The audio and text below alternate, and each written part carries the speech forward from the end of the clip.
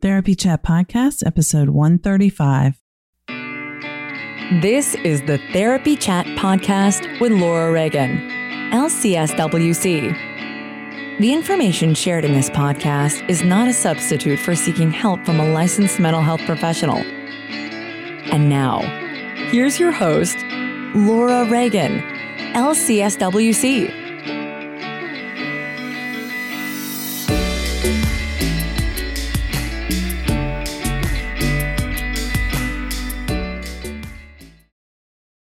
Try Therapy Notes, the #1 rated electronic health record system available today. With live telephone support 7 days a week, it's clear why Therapy Notes is rated 4.9 out of 5 stars on Trustpilot and has a 5-star rating on Google. Therapy Notes makes billing, scheduling, note-taking, and telehealth incredibly easy. And now, for all you prescribers out there, Therapy Notes is proudly introducing ePrescribe. Try it today with no strings attached and see why everyone is switching to Therapy Notes, now featuring ePrescribe. You can get 2 months free by using promo code CHAT at therapynotes.com.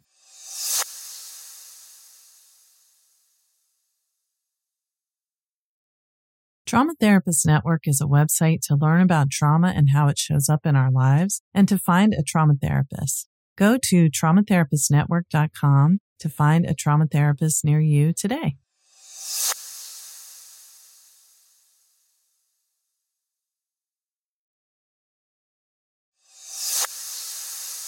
Hi, welcome back to Therapy Chat. Today, I have a very interesting guest to talk about a fascinating subject that I think many people are curious about and which definitely comes up in the world of trauma therapy, but it's also currently kind of in the public awareness as well. Today, I'm going to be talking about cults with Dr. Natalie Feinblatt. Natalie, thank you so much for being my guest on Therapy Chat today. Of course. Thank you so much for having me. Oh, it's my pleasure. So let's just start off, if we can, with you telling the audience a bit about yourself and your work. Sure, I'd be happy to. So I am a licensed clinical psychologist in Los Angeles, California. I've been working in the field for almost 15 years at this point, I think, since pre-licensure to now.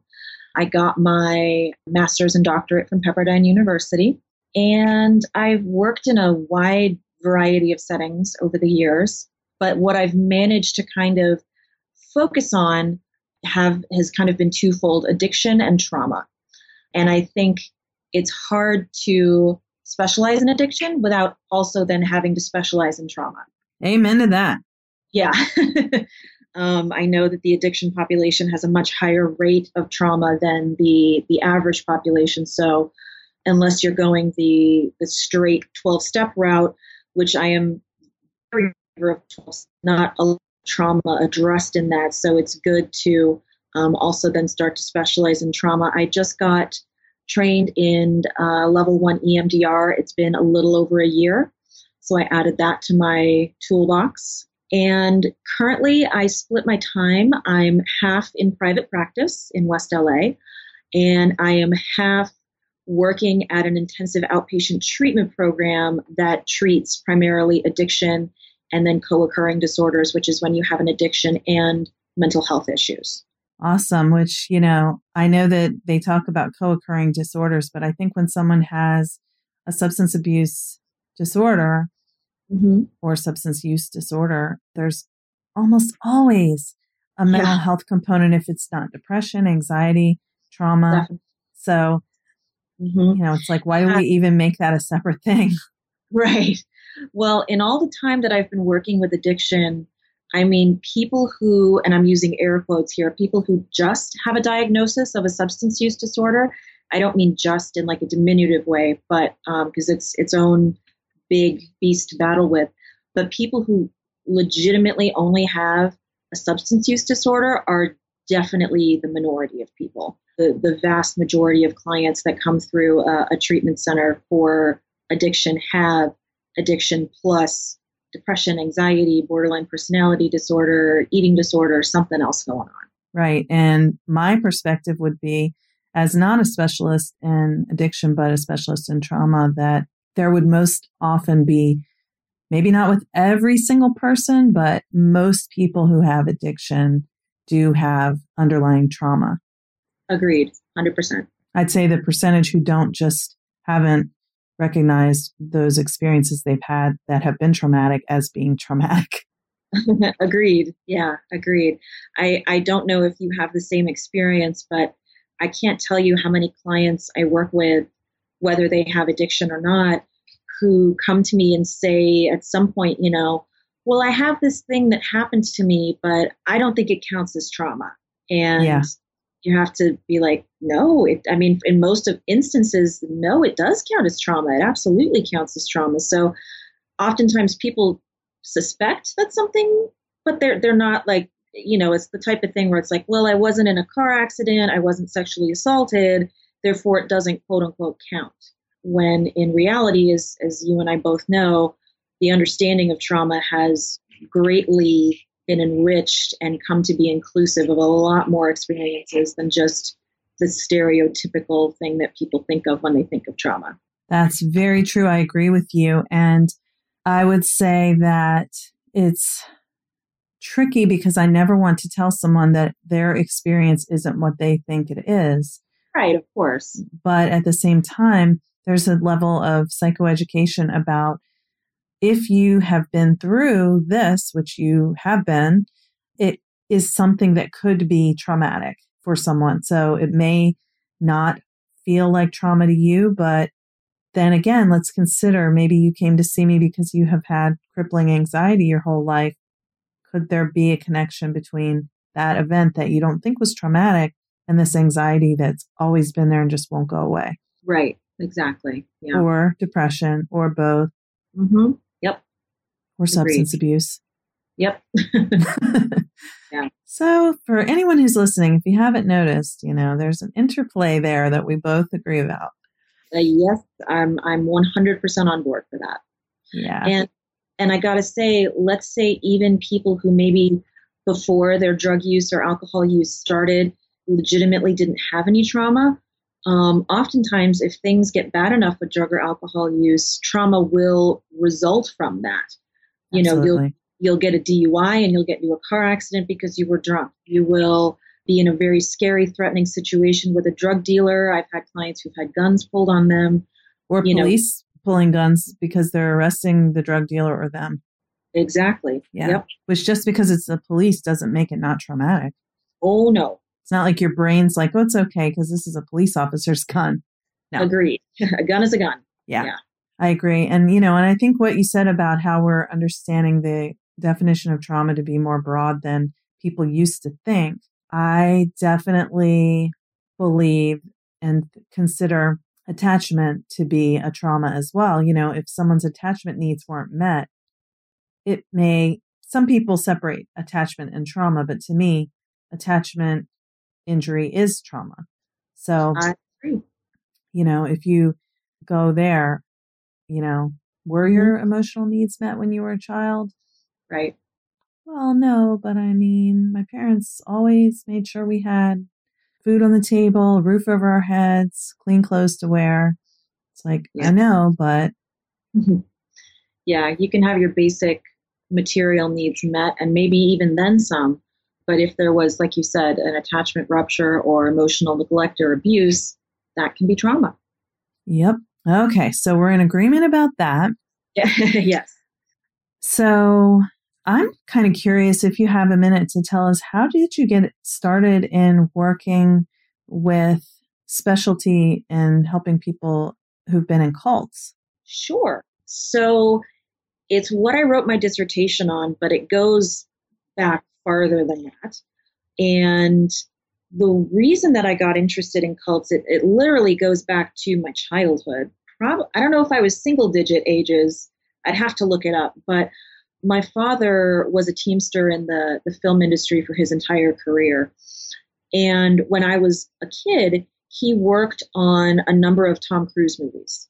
The one that comes to mind was Days of Thunder, which is not one of his more well-known movies. But I was a very inquisitive and precocious kid.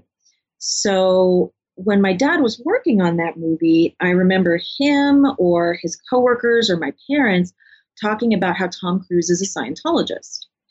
And it was a word I didn't know. So I asked, what is a Scientologist? And it was really confusing and interesting to me because no one could give me an answer. Like all the grown-ups seemed to know what this word was.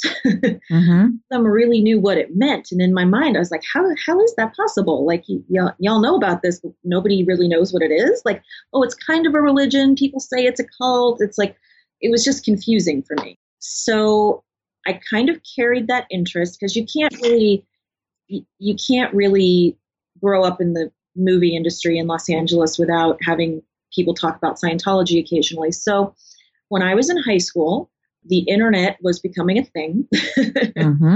And one day when I was in study hall, I was on the computer in the library on Yahoo, and I decided, boing, I should look up Scientology. Maybe I can finally get an answer as to what this thing is.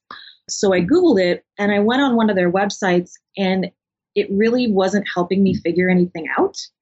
So there was this thing on Yahoo where I went back to Yahoo and it said, Scientology opposing views.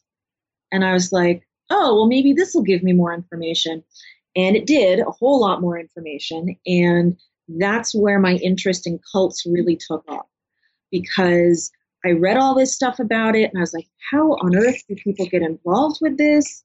You know, this is horrible that people are being abused and manipulated. So that led me to just reading up on cults and the different criteria. And when it got, fast forward to dissertation time, I was encouraged, like many people, to come up with a list of topics that I cared about. And I did. And that was one of them. And it narrowed down and narrowed down. And finally it was, I think I'd like to write a literature review on how therapists help people who are coming out of cults, recovering from their involvement in cults. And the rest is my dissertation and my life since then. Wow. Great story. And yes.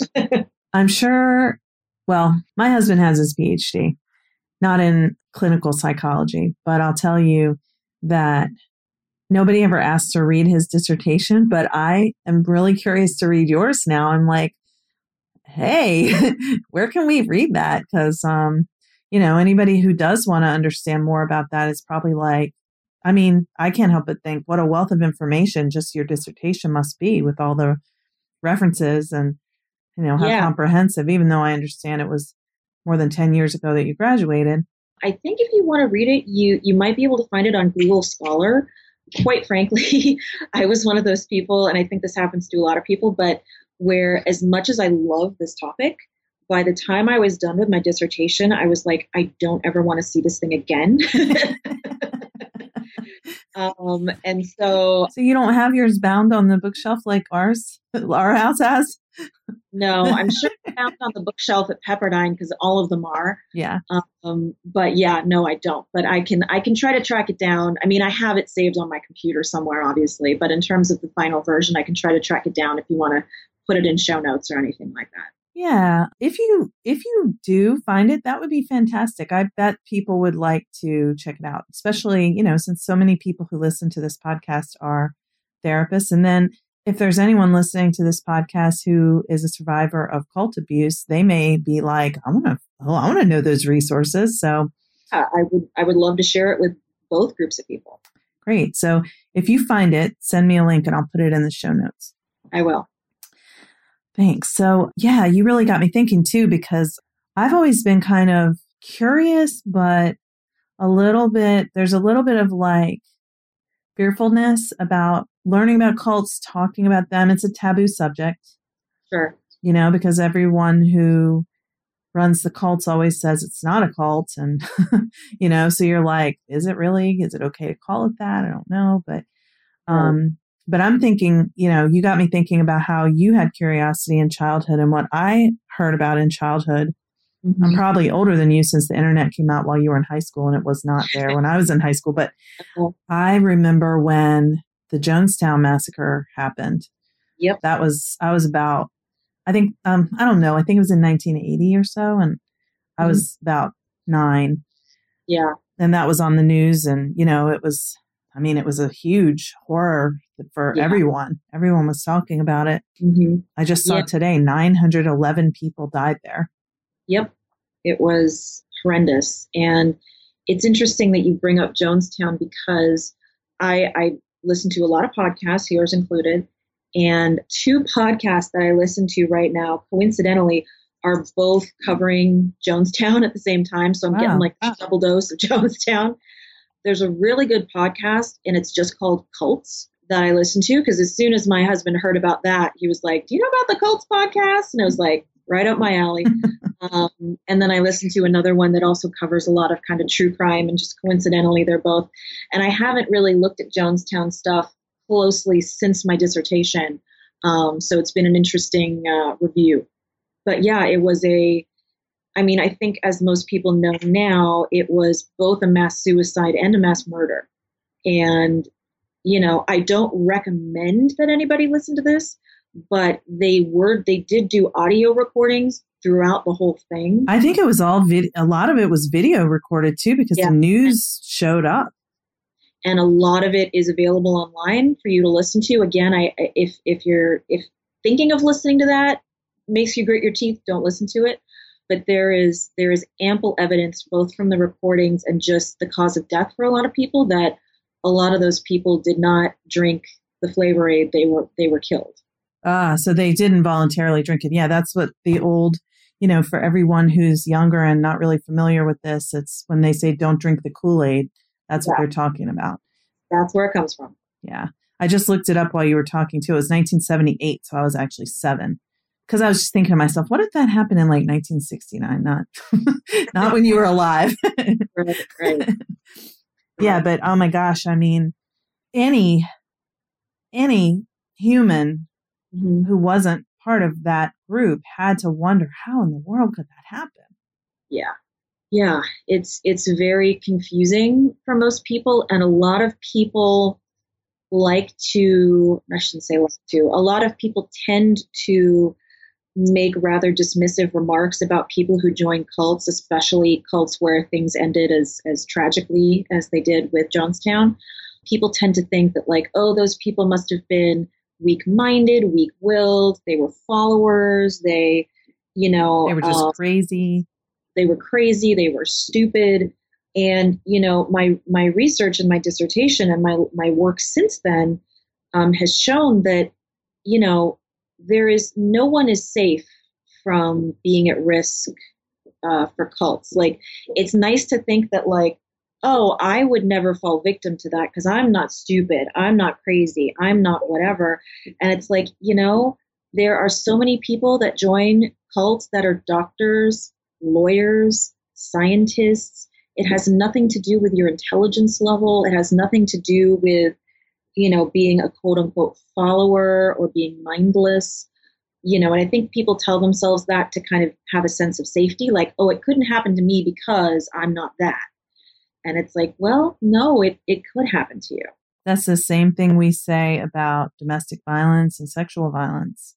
Yeah, absolutely. Well, that would never happen to me because if anyone tried, I would. Or if my husband ever did that to me, I would be out of there so fast, Yeah, exactly. It's just a bravado that's really defense.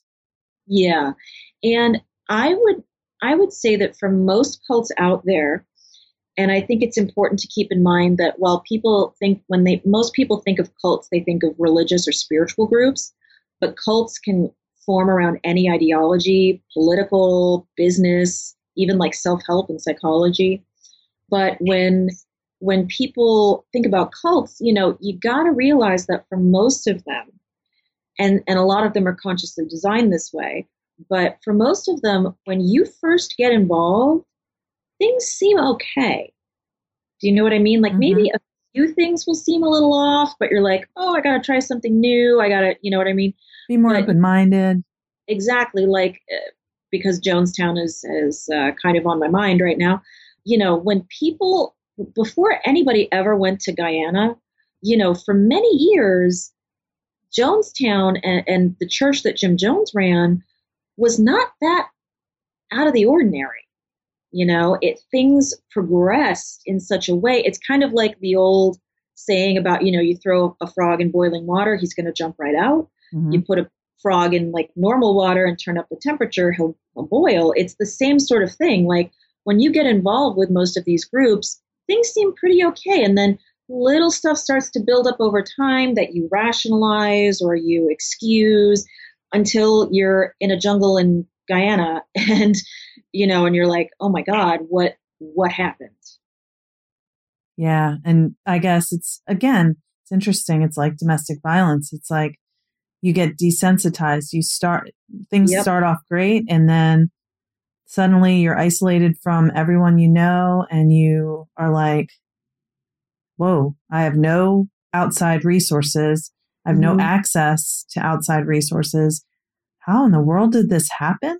And now the person that I've been depending on is my threat.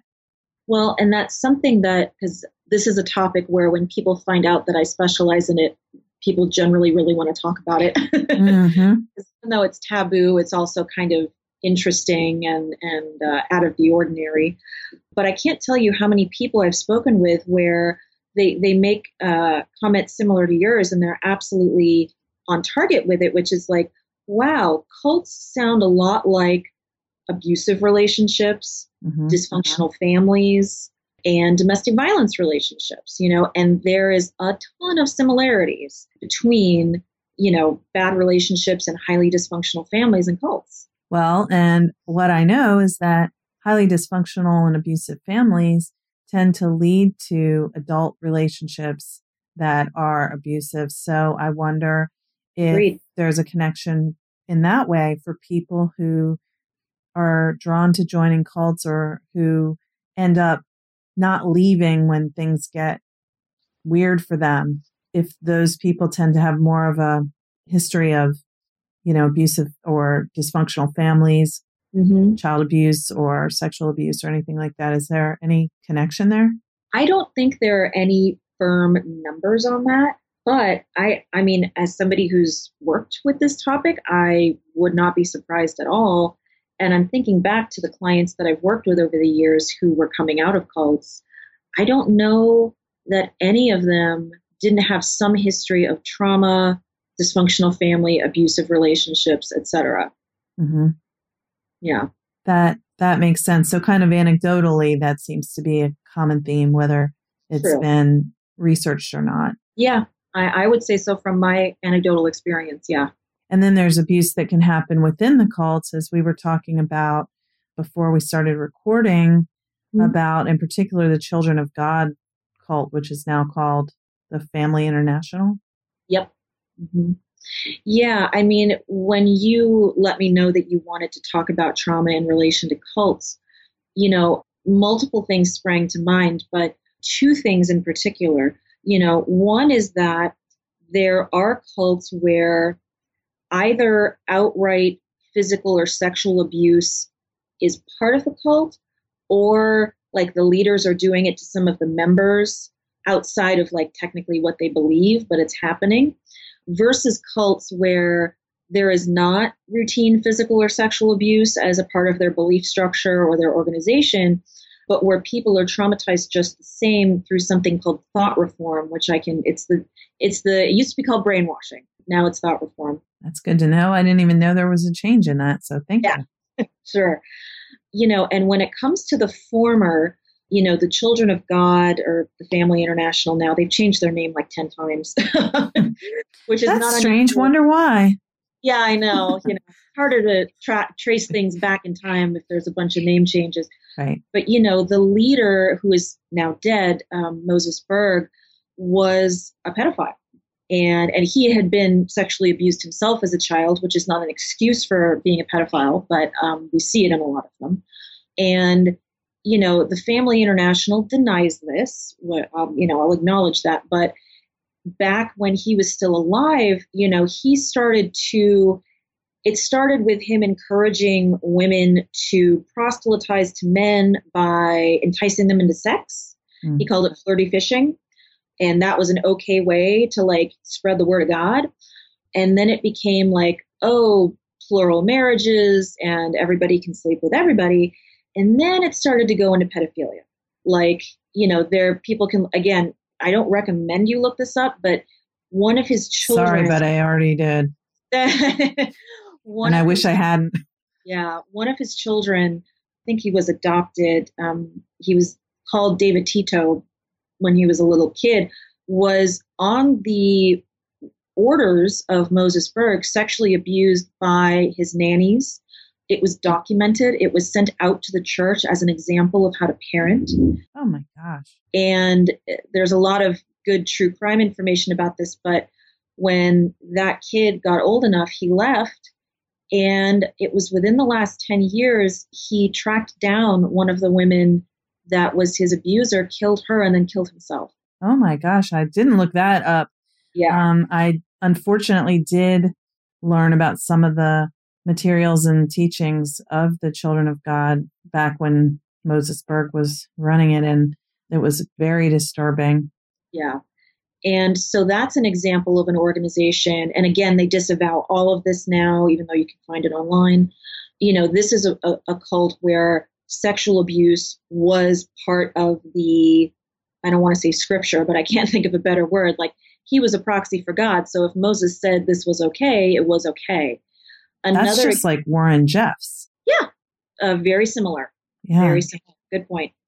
And then another example would be coming back to Jonestown.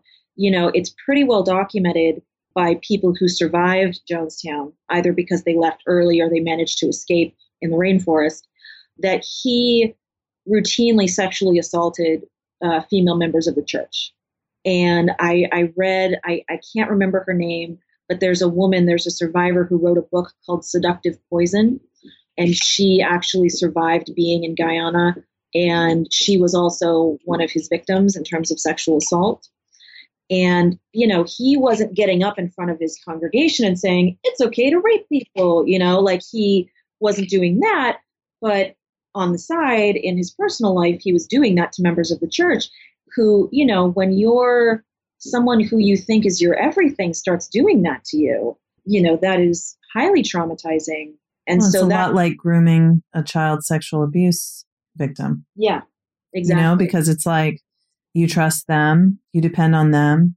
They say they're going to keep you safe, and they start abusing you. Mm-hmm. They may be giving you special attention at first. Right. But then you're being forced to participate or be subject to something that you don't want anything to do with. Exactly.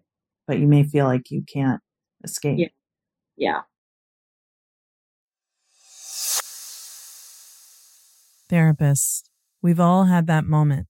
You wake up in the middle of the night. Oh my gosh, did I do my notes?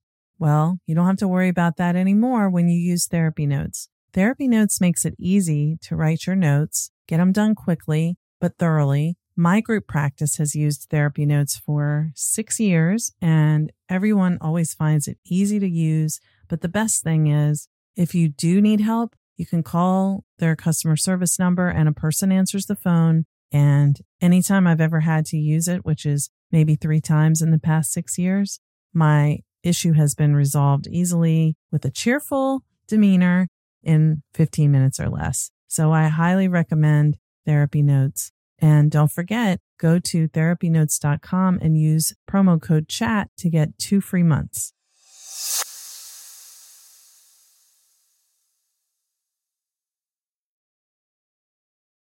And I would say, I don't know that I would call Bikram yoga a cult necessarily, but that's kind of the same thing that happened with Bikram yoga, where he was on the side sexually assaulting all these female students of his who, this man was their teacher. They believed in him. They trusted him.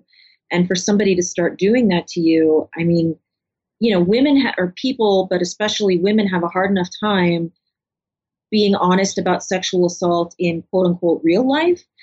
In a situation like that, I mean, the odds of being honest and then being believed are very small, even smaller than in real life. So, these are things these traumas that are often repeated for years before somebody can break free. Yes. So I have been following recently the things that have been happening with Leah Remini, talking about leaving Scientology and the real backlash she's faced in Hollywood, and also Rose McGowan, who spoke out about abuse from Harvey Weinstein, and then I just learned that she has a new book out, and she was a child in the Children of God cult, as well as Joaquin Phoenix was as well. But I guess was in a different generation there. And from what I've read, he says it wasn't the same then. Yeah, the whole Phoenix family was actually, they had a bunch of kids, so I don't know how many were in or out when they had the kids. But yeah, the Phoenix family also was involved with that for some time. Right. And what did River Phoenix die from? Yeah, drug overdose. Right. Yeah. So that's really interesting. But yeah. I guess you piqued my interest too when you mentioned self-help and psychology cults. I need to know how to avoid that because... Sure. Yeah. I mean, something that used to exist, it's mutated and split off in a ton of different directions now. Things that were really popular in the 70s, something called EST. I don't know if you've ever heard of that. I heard of that when I was a kid. What is it? Yeah. What EST was it was an organization that created these things called large group awareness trainings. And EST was a company that ran these trainings. And essentially what they were like a weekend, like, a full 48 hours where people were, big groups oftentimes, would be brought together. And it was kind of like a really therapy weekend where people would be encouraged to get really vulnerable and honest and engage in kind of like psychodrama type activities to help them break through their walls and things like this. And I think that EST probably started out as something legit in terms of trying to help people. Unfortunately, there have been a lot of groups that have split off from that now that kind of use these large group awareness trainings in a manipulative, coercive, abusive fashion. I'm not going to say that Landmark Forum is a cult because I think that some people get involved in it and can kind of just walk away. But they often use large group awareness trainings in such a way that, people get, you can't go to the bathroom. You can't get something to eat or drink until it's over, putting people in a very vulnerable space where they're more likely to be convinced that they need to adhere to this belief system and they need to start selling it to their friends and family, etc. Now, Landmark Forum is something that I have kind of heard has something to do with supposed to be like a business, like motivational kind of thing or something. It's a little bit of both. It's both kind of psychological self-help as well as a business sort of thing. I don't know if there's still an association with this, so I may be wrong, but the Cafe Gratitude, the restaurant chain. Is that a West Coast thing? It must be. It's like a vegan / raw restaurant. They are or were, again, I'm not sure, built largely out of people who were really into Landmark Forum, and they actually got into some legal trouble for trying to force their employees to attend Landmark Forum weekends. Employees who were not interested. That is so interesting that you said that because it reminds me of something pretty close to my life where somebody I know went to work for what is somewhat of a healthcare type practice that is owned by the Church of Scientology, and the people but it's not really said explicitly. Yeah, they do that a lot. Yeah, and then the employees were made to go down to Clearwater, Florida and meet with these people, and it was just the same kind of thing, but it's like someone I know worked there and just innocently went to work there with no expectation of being, persuaded in their beliefs or anything like that, and ended up, leaving in a way where they felt very unsafe. Well, there's a couple things that, and I know that we don't want to speak exclusively about Scientology, but just to put it out there because a lot of people don't know this, and this is the case with many other cults. I just happen to know more about Scientology, which is two things. One is that when let's say that you get hired at a dentist's office and the dentist is a Scientologist and he or she is the person in charge, Scientologists, a lot of them, not all of them, but are under heavy, heavy pressure to promote the religion to people. And oftentimes their employees are their most captive audience. And there's the power imbalance where when your boss is asking you to do things, even if it's not really related to work, you feel pressured to say yes, right?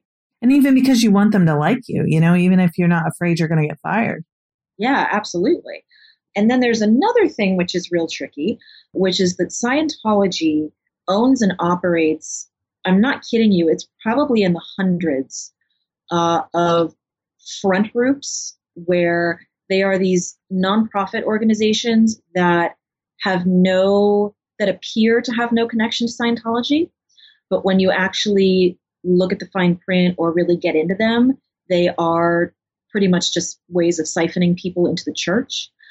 And two that I'll let you know about. One, and again, they oftentimes have little or no surface connection. They have one called the International Committee on Human Rights. Whoa. That's a misleading name. Yeah, it sounds legit. That sounds like something I'd be into. Me too. I'm of human rights, right? Yeah. Except when you actually get into it, it's just a way to siphon people into the church. And then another one that I have experience with because of my specialty in addiction is Narconon. There is a chain of rehabs around. So not NA, not Narcotics Anonymous, but it's called Narconon, right? Yes. Okay. Narconon. It's got the C in there. Yeah. Because there's Narcotics Anonymous and there's also Naranon, but this is Narc-Anon. Okay. It is a chain of rehabs around the country that, again, have no surface connection to Scientology. But once you actually go there, all they use are Scientology techniques. And you are pressured to kind of start getting involved with the organization. And I've worked with a handful of addicts who tell me that they're well-meaning families, because it's pretty well established that Scientology messes with the Google Analytics and algorithm. Oh my gosh. Such that when you Google Arizona rehab, Narconon will be on the first page. And so well-meaning but uninformed families have ended up sending people to these places only to find out when they get there, this place is weird. What's going on? This is not what I expected rehab to be. And, they purposefully named it that because it's very easy to confuse with 12-step programs and legitimate recovery. And I've worked with clients who have told me that they've gone to Narconon and they've been so relieved and almost excited when they realized that I truly understood what they had been through. Because a lot of people hear them and then they go, wow, I don't know anything about that. That sounds weird. But, it's been good to be able to validate their experiences. And so those are just two examples of groups that on the surface, you don't see Scientology anywhere. You don't see the name Hubbard anywhere, but oh boy, is it there. Well, I will say about Scientology that when I was a kid, once again, watching TV, just watching a lot of TV, there used to be commercials for Dianetics and L. Ron Hubbard's books. Mm-hmm. And it sounded, even though I was just a little kid, it sounded like something very positive, loving, wonderful. Mm-hmm. That is like a subtle way of influencing people's perception by putting commercials on TV that, whatever I was watching, I wasn't watching adult TV shows. Yeah. So whatever commercials were coming on, they knew who was watching. Yeah. And, kind of going back to the trauma part where I was saying that when you brought it up, it made me think of two things. One is where sexual or physical abuse happens in the organization. And another one is where it's not a routine part of the organization. It's more emotional, psychological abuse, thought reform. And, I would definitely put Scientology in that category. Now, there is some wiggle room with that because they have been accused, and I believe there's validity to it, to physically abusing people. They have this thing called the Rehabilitation Project Force, of the RPF, where people get in trouble and then they have to run around in a circle in 100-degree weather for 5 hours. That would definitely, in my mind, count as physical abuse. But when it comes to kind of the main thing that they do in Scientology is called auditing. And it is very much a process by which people's beliefs are broken down. They are kind of forced to believe things that maybe they wouldn't have otherwise. They are encouraged to consider themselves to be powerless and under the control of forces that are outside of them, a very authoritarian structure wherein, okay, maybe there have been Scientologists who have nobody's ever had a hand on them one way or the other. But if they've really worked the program in the group for a number amount of time, once they come out, they're going to have a lot of emotional, mental scars that they need to work through. If they can come out. And that's, one of the criticisms I've heard that you didn't mention of Scientology is that critics say that they do this process where you kind of, I guess lose your self-esteem is the only thing that's coming to mind. But then there's also, isn't there an aspect of giving all your money to them? Oh, yes. That is a big, big part of it. So it's exploitative in multiple ways. Oh, yes, absolutely. Financially, psychologically, 100%. And, I had my reservations about, because this is not the first time I've spoken publicly and specifically named Scientology, but I had my reservations going into it if I ever did want to mention them, because they are known as being incredibly litigious. Mm-hmm. And that they it's pretty well documented that they've even stalked and harassed people who are critics or who have left the church. The reason that I am okay is, number one, I kind of know what I'm getting into. But number two, Leah Remini was really, it kind of started when Tom Cruise jumped on Oprah's couch, but mm-hmm. things slowly crumbled. And then once Leah Remini left and did not leave quietly, they really have bigger fish to fry at this point than singling me out or singling out a lot of people who have left. Their resources are at, probably a lot less than they've ever been. They are really focusing on the kind of big fish like Leah Remini, Mike Rinder, Paul Haggis, kind of the big, either the people who used to be very high up in the organization and have defected loudly, or celebrities who have defected loudly. All of their resources are being tied up with those people. And I've actually seen it with former members that I have worked with in my therapy practice, where, they were expecting a lot more in terms of being harassed or stalked. And it turns out that very little happened. And they all kind of have the same opinion, which is like, they don't have time for the little fish right now. Things are crumbling and they're really expending all their resources on the big, loud, visible fish. Yeah. Wow. And I got to say, Leah Remini, her defection and the way that she has handled it is not just great in terms of like, wow, it's so good to finally see a celebrity do this, a Scientology celebrity do this, but the amount of good that she has done for other people who want to leave cults is enormous. There's really no way to understate that. I greatly admire everything that she has done, because it's not just for Scientologists, it's for people who are in other groups that they're questioning. To see somebody so publicly defect and to be so willing to go, man, what was I thinking? And she was, and it's even a little bit more key for her because she was born into Scientology. Mm-hmm. So to see somebody who isn't just like a first generation member, but an actual second generation member break free, amazing. Yeah, she's been really brave. And I think she made a very brave decision, but mm-hmm. also it's like the louder you are, mm-hmm. the less someone can actually harm you, because mm-hmm. people would know if something happened to her, if somebody goes and grabs her off the street and throws her in the back of a car, like, uh-huh. There are going to be a lot of questions about how that happened.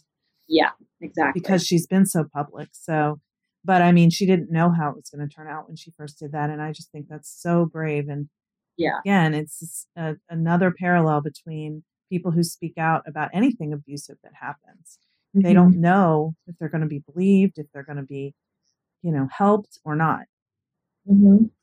Well, Natalie, I got to say, this has been a really, really interesting discussion. And we did not even touch on what I said I wanted to touch on the most. So I wonder if you'd be willing to come back and do a part 2, because oh, sure.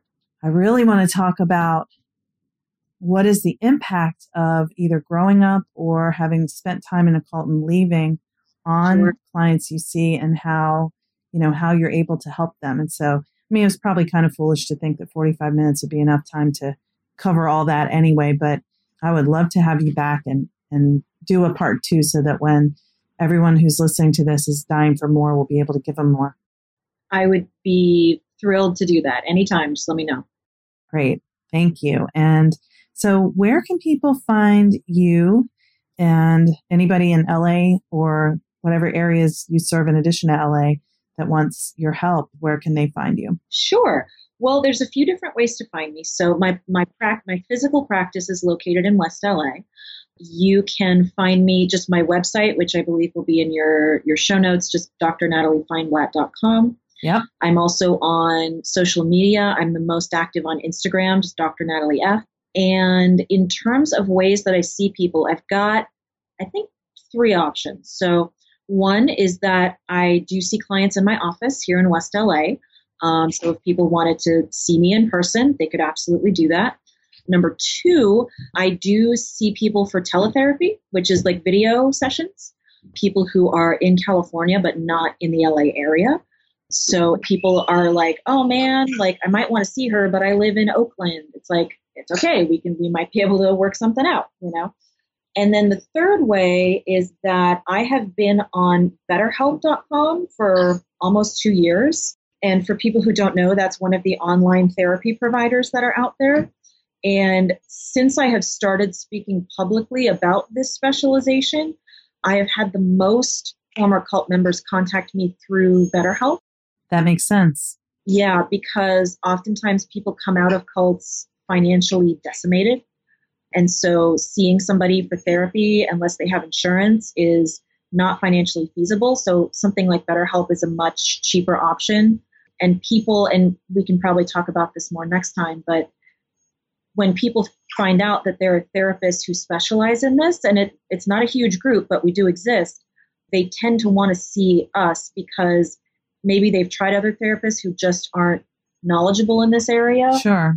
And they have a really hard time explaining their trauma to them. So people tend to be attracted to that when they hear about me. So you can contact me through my practice, or you can contact me through BetterHelp. Wonderful. I'll put all of those in the show notes, and I will follow up with you to schedule our next time to talk so that we can continue this conversation, which has been so interesting. Thank you so much for being on Therapy Chat today. You are welcome. Thank you for giving me the opportunity to talk about this. I really appreciate it. Try Therapy Notes, the #1 rated electronic health record system, available today. With live telephone support 7 days a week, it's clear why Therapy Notes is rated 4.9 out of 5 stars on Trustpilot and has a 5-star rating on Google. Therapy Notes makes billing, scheduling, note-taking, and telehealth incredibly easy. And now, for all you prescribers out there, Therapy Notes is proudly introducing ePrescribe. Try it today with no strings attached and see why everyone is switching to Therapy Notes, now featuring ePrescribe. You can get 2 months free by using promo code CHAT at therapynotes.com.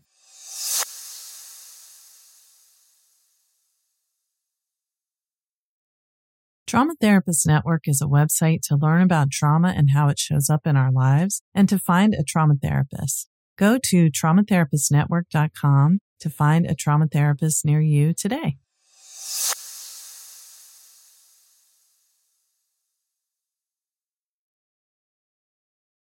Thank you for listening to Therapy Chat with your host, Laura Reagan, LCSWC.